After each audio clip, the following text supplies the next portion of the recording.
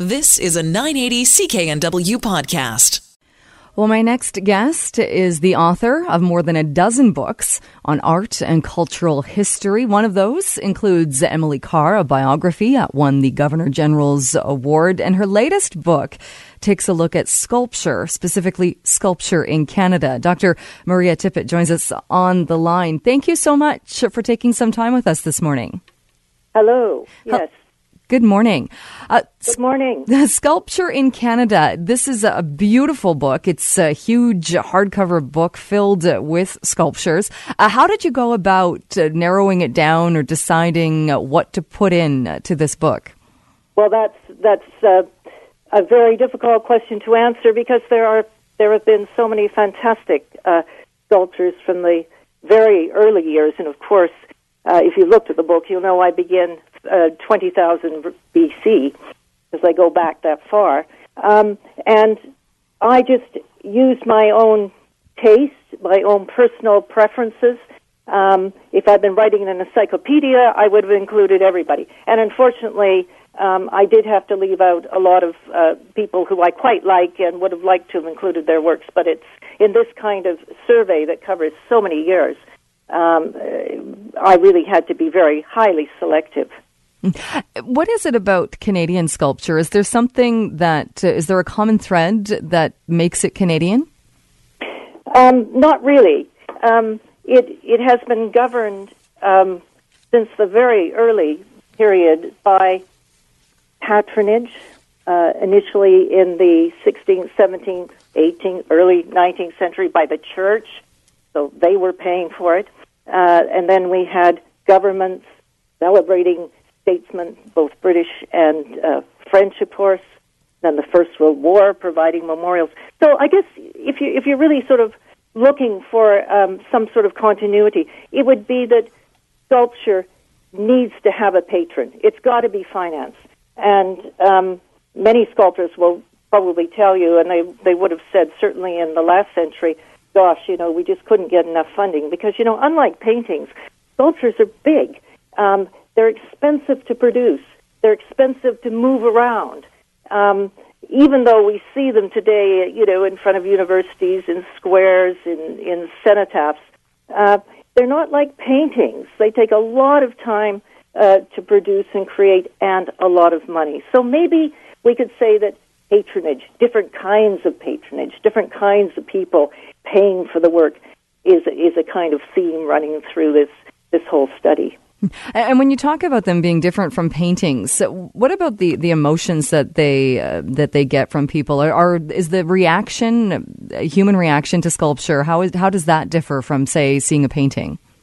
Oh, quite different in a way. Well, we know that paintings have been as controversial as sculptures in many ways, but because sculptures are sort of in your face, because you see them, you walk by them on the way to your office.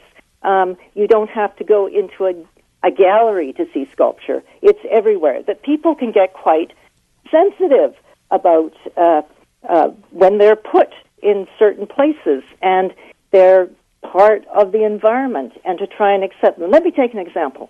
You remember the Terry Fox Memorial that was erected in 1984, and it was simply an arch, a Roman-style arch with 4 fiberglass lions on top, and it was created by an American-born architect. Well, this isn't what the Vancouver public wanted. They wanted an image of Terry Fox.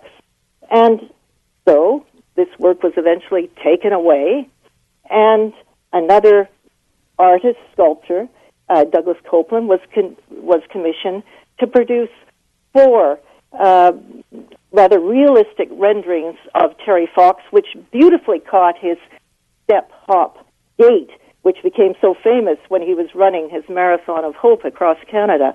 And everyone's happy with that. So works have been controversial, and I think they're controversial because they occupy our space in the way that, say, paintings don't. Do people expect sculpture to be more literal then? That's a very good question. Yes, in some ways they do.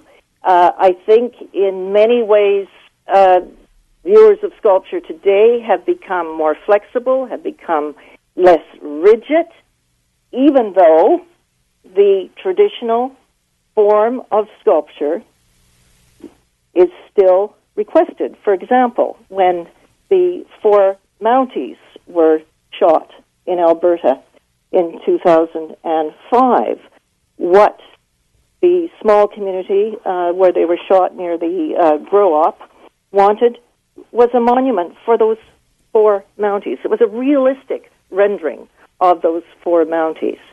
So even though we've got land art, which could be a mound of sand which disappears with the next tide, that's a form of sculpture. Even though we've got a flesh dress which comprises several kilos of meat which will rot away, even though we've got these more imaginative and exciting works of sculpture, the public still wants something that's representational. And so what is so interesting, I think, about this study is that alongside the more imaginative and, you might say, controversial works of the post-Second World War period, we still have these very traditional works of art. And is that why, too, when you talk about it, it is in your face, takes up a physical space when you're next to it, that people are perhaps more open with saying that they don't like it or pointing out why they don't like it? Because it seems whenever there's a piece of public art, it does create that debate and it does get people bringing their opinions forward. Yes, it does. And quite frankly, I think this is good because it means people are looking, they're communicating in a way that they don't necessarily with a painting. And remember that if you're going to look at works of art, you usually have to pay something to see them. You have to pay to go into a gallery. Whereas with sculpture, it is, as you say, in your face. It's there.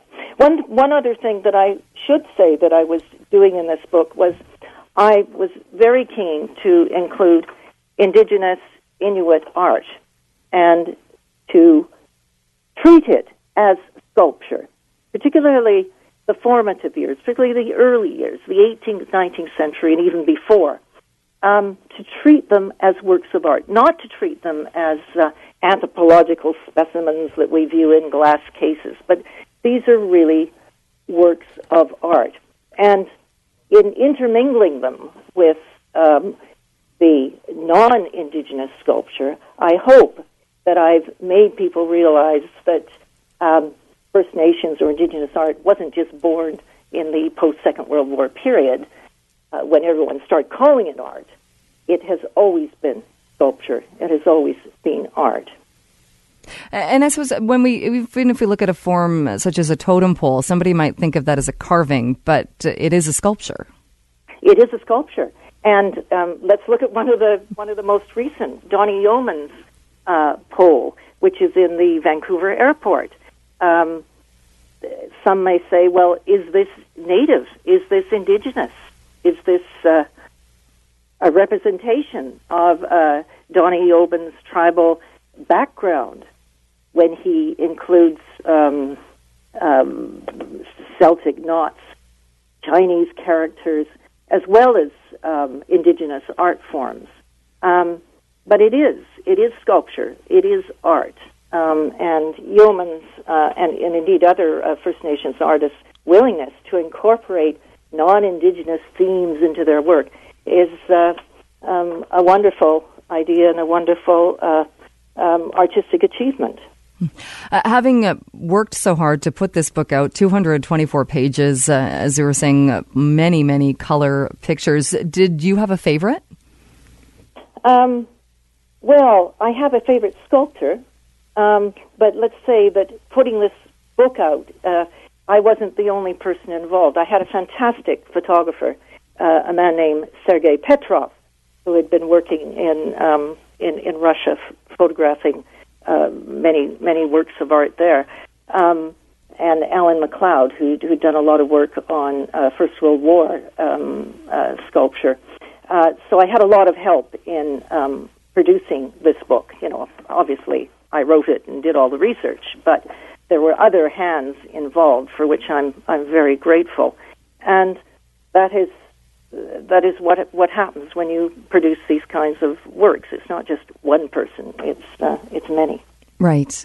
It must be, and I would imagine too, even working on the team, there's going to be a difference of opinion on you're going to like something better than somebody else, or somebody else is going to be drawn to something. It was funny when Sergei Petrov and I were thinking about which image to choose for the cover. And, there are 145 illustrations. We went through them when we met, and we both chose the same one. We both said, this is it.